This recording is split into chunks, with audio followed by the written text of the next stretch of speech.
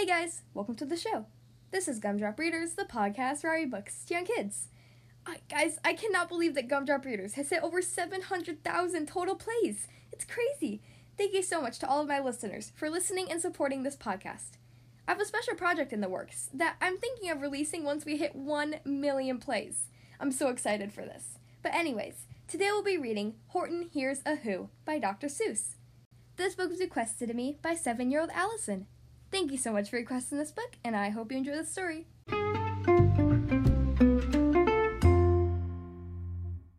Okay, here we are on page 1. On the 15th of May, in the jungle of Newell, in the heat of the day, in the cool of the pool, he was splashing, enjoying the jungle's great joys, when Horton the elephant heard a small noise. So Horton stopped splashing. He looked towards the sound. That's funny, thought Horton. There's no one around. Then he heard it again, just a very faint yelp, like as if some tiny person were calling for help. I'll help you, said Horton, but who are you, where? He looked, but he could see nothing there, but a small speck of dust blowing past through the air. I say, murmured Horton, I'd never heard tell of a small speck of dust that is able to yell. So do you know what I think? Why, I think that there must be some one on top of that small speck of dust, some sort of creature of very small size, too small to be seen by an elephant's eyes. Some poor little person who's shaking with fear that he'll blow in the pool he has no way to steer. I'll just have to save him because, after all, a person's a person no matter how small. So gently and using the greatest of care, the elephant stretched his great trunk through the air, and he lifted the dust speck and carried it over and placed it down safe on a very soft clover. Humph, humped a voice. 'Twas a sour kangaroo, and the young kangaroo in her pouch said, Humph, too. Why, that speck is as small as the head of a pin. A person on that? Why, there never has been. Believe me, said Horton, I tell you sincerely, my ears are quite keen, and I heard him quite clearly. I know there's a person down there, and what's more, quite likely there's 2, even 3, even 4, quite likely a family, for all that we know, a family with children that's just starting to grow. So please, Horton said, as a favor to me, try not to disturb them, just please let them be. I think you're a fool, laughed a sour kangaroo, and the young kangaroo in her pouch said, Me too. You're the biggest blame fool in the jungle of Newell. And the kangaroos plunged into the cool of the pool. What a terrible splashing, the elephant frowned. I can't let my very small persons get drowned. I've got to protect them. I'm bigger than they. So he plucked up the clover and hustled away. Through the high jungle treetops, the news quickly spread. He talks to a dust speck. He's out of his head. Just look at them walk with that speck on a flower. And Horton walked, worrying, almost an hour. Should I put the speck down? Horton thought with alarm. If I do, these small persons may come to great harm. I can't put it down, and I won't, after all. A person's a person, no matter how small. Then Horton stopped walking. The speck voice was talking. The voice was so faint he could just barely hear it. Speak up, please, said Horton. He put his ear near it. My friend, came the voice. You're a very fine friend. You've helped us all folks on this dust speck no end. You've saved all of our houses, our ceilings and floors. You've saved all of our churches and grocery stores. You mean, Horton gasped, you have buildings there too? Oh yes, piped the voice, we most certainly do. I know, called the voice, I'm too small to be seen, but I'm mayor of a town that's friendly and clean. Our buildings to you would be terribly small, but to us who aren't big, they're wonderfully tall. My town is called Whoville, for I am a Who, and we Whos are all thankful and grateful to you. And Horton called back to the mayor of the town, You're safe now, don't worry, I won't let you down. But just as he spoke to the mayor of the speck, 3 big jungle monkeys climbed up Horton's neck.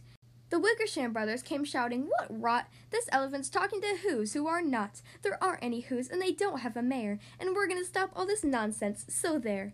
They snatched Horton's clover, they carried it off to a black-bottomed eagle named Vladikoff, a mighty strong eagle of very swift wing, and they said, Will you kindly get rid of this thing? And before the poor elephant could even speak, the eagle flew off with the flower in its beak. All that late afternoon and far into the night, that black-bottomed bird flapped his wings in fast flight, while Horton chased after with groans over stones that tattered his toenails and battered his bones, and begged, Please don't harm all my little friends who have much right to live as us bigger folks do. But far, far beyond him that eagle kept flapping, and over his shoulder called back, Quit your yapping! I'll fly through the night through, I'm a bird, I don't mind it, and I'll hide this tomorrow where you'll never find it.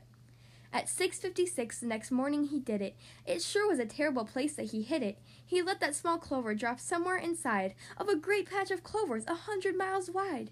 "Fine gnat," sneered the bird, "but I think you will fare." And he left with a flip of his black-bottomed tail. "I'll find it," cried Horton. "I'll find it or bust. I shall find my friends on my small speck of dust." And clover by clover by clover with care, he picked up and searched them and called, "Are you there?" But clover by clover by clover he found that the one that he sought for was just not around. And by noon poor old Horton, more dead than alive, had picked, scratched, and piled up 9,005. Then on through the afternoon, hour after hour, till he found them at last on the 3,000,000th flower. "My friends!" cried the elephant. "Tell me, do tell, are you safe, are you sound, are you whole, are you well?" From down on the speck came the voice of the mayor. "We've really had trouble, much more than our share. When that black-bottomed bird let go, we dropped. We landed so hard that our clocks have all stopped. Our teapots are broken, and our rocking chairs smashed, and our bicycle tires all blew up when we crashed. So Horton, please," pleaded the voice of the mayor's, "will you stick by us who's while we're making repairs?" "Of course," Horton answered, "of course I will stick. I'll stick by you small folks through thin and through thick." "Humph!" humped the voice. "For almost 2 days you've run wild and insisted on chatting with persons who never existed. Just carrying-ons in our peaceable jungle. We've had quite enough of your bellowing bungle. And I'm here to state," snapped the big kangaroo, "that your silly nonsensical games is all through." And the young kangaroo in her pouch said, "Me too." With the help of the Wickersham brothers and dozens of Wickersham uncles and Wickersham cousins and Wickersham in-laws whose help I've engaged, you're going to be roped and you're going to be caged. And as for your dust speck, ha, that we shall boil in a hot steaming kettle of bezel-nut oil. "Boil it?" gasped Horton. "Oh, you can't do. It's full of persons. They'll prove it to you." Mr. Mayor, Horton called. "Mr. Mayor, you've got to prove now that you really are there. So call a big meeting, get everyone out, make every who holler, make every who shout, make every who scream, and if you don't, every who is going to end up in a bezel-nut stew." And down on the dust speck, a scared little mayor quick called a big meeting in Whoville Town Square. And his people cried loudly, they cried out in fear, "We are here, we are here, we are here, we are here." The elephant smiled. "That was clear as a bell. You kangaroos surely heard that very well." "All I heard," snapped the big kangaroo, "was that breeze and the faint sound of wind through the far distant trees. I hear no small voices, and you didn't either." And the kangaroo in her pouch said, "Me neither." "Grab him," they shouted, and they caged the big dope. "Lasso his stomach with 10 miles of rope. Tie the knots so tight he'll never shake loose. Then dunk the dumb speck in the bezel-nut juice."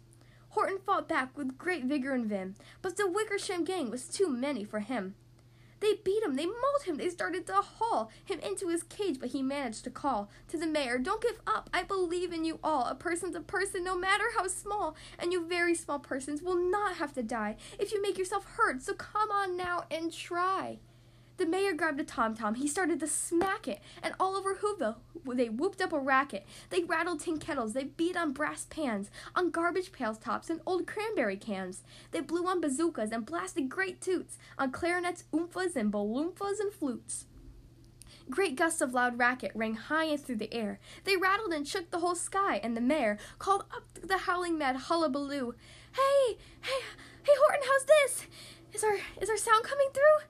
And Horton called back, "I can hear you just fine, but the kangaroo's ears aren't as strong as mine. They don't hear a thing. Are you sure all your boys are doing their best? Are they all making a noise? Are you sure every who down in Whoville is working? Quick, look through your town. Is everyone shrieking?"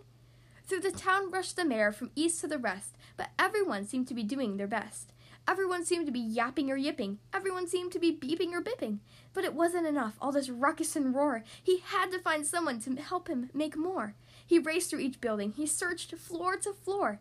And just as he felt he was getting nowhere, and almost about to give up in despair, he suddenly burst through a door, and that mayor discovered one shrieker quite hidden away in the Fairfax Apartments, apartment 2J. A very small shrieker named Jojo was just standing, and bouncing a yo-yo, not making a sound, not a yip, not a chirp, and the mayor rushed inside and grabbed the young twerp. and he climbed with the lad to the Eiffelberg Tower. "This," cried the mayor, "is your town's darkest hour, the time for all who have blood that is red, to come and aid their country," he said.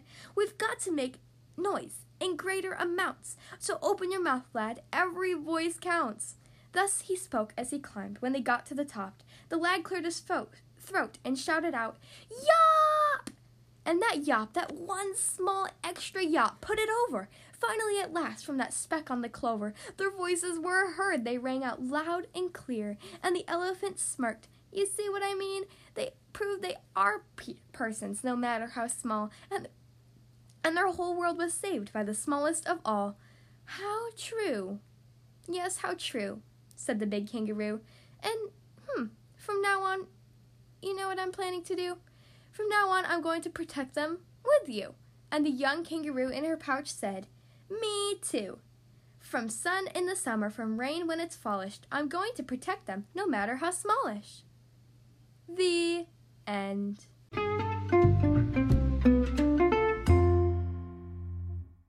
Well, that was Horton the Elephant by Dr. Seuss. I hope you guys enjoyed that story. Again, thank you so much to 7-year-old Allison for requesting this book. It sure is a fun story. If you'd like to choose the next book to be read on the Gumdrop Readers podcast, you can send me an email, including your name, your age, and your book request. Ask an adult to send your email to gumdropreaders@gmail.com. Again, the podcast email is gumdropreaders@gmail.com. Thank you guys so much for listening to today's episode, and I'll see you next time.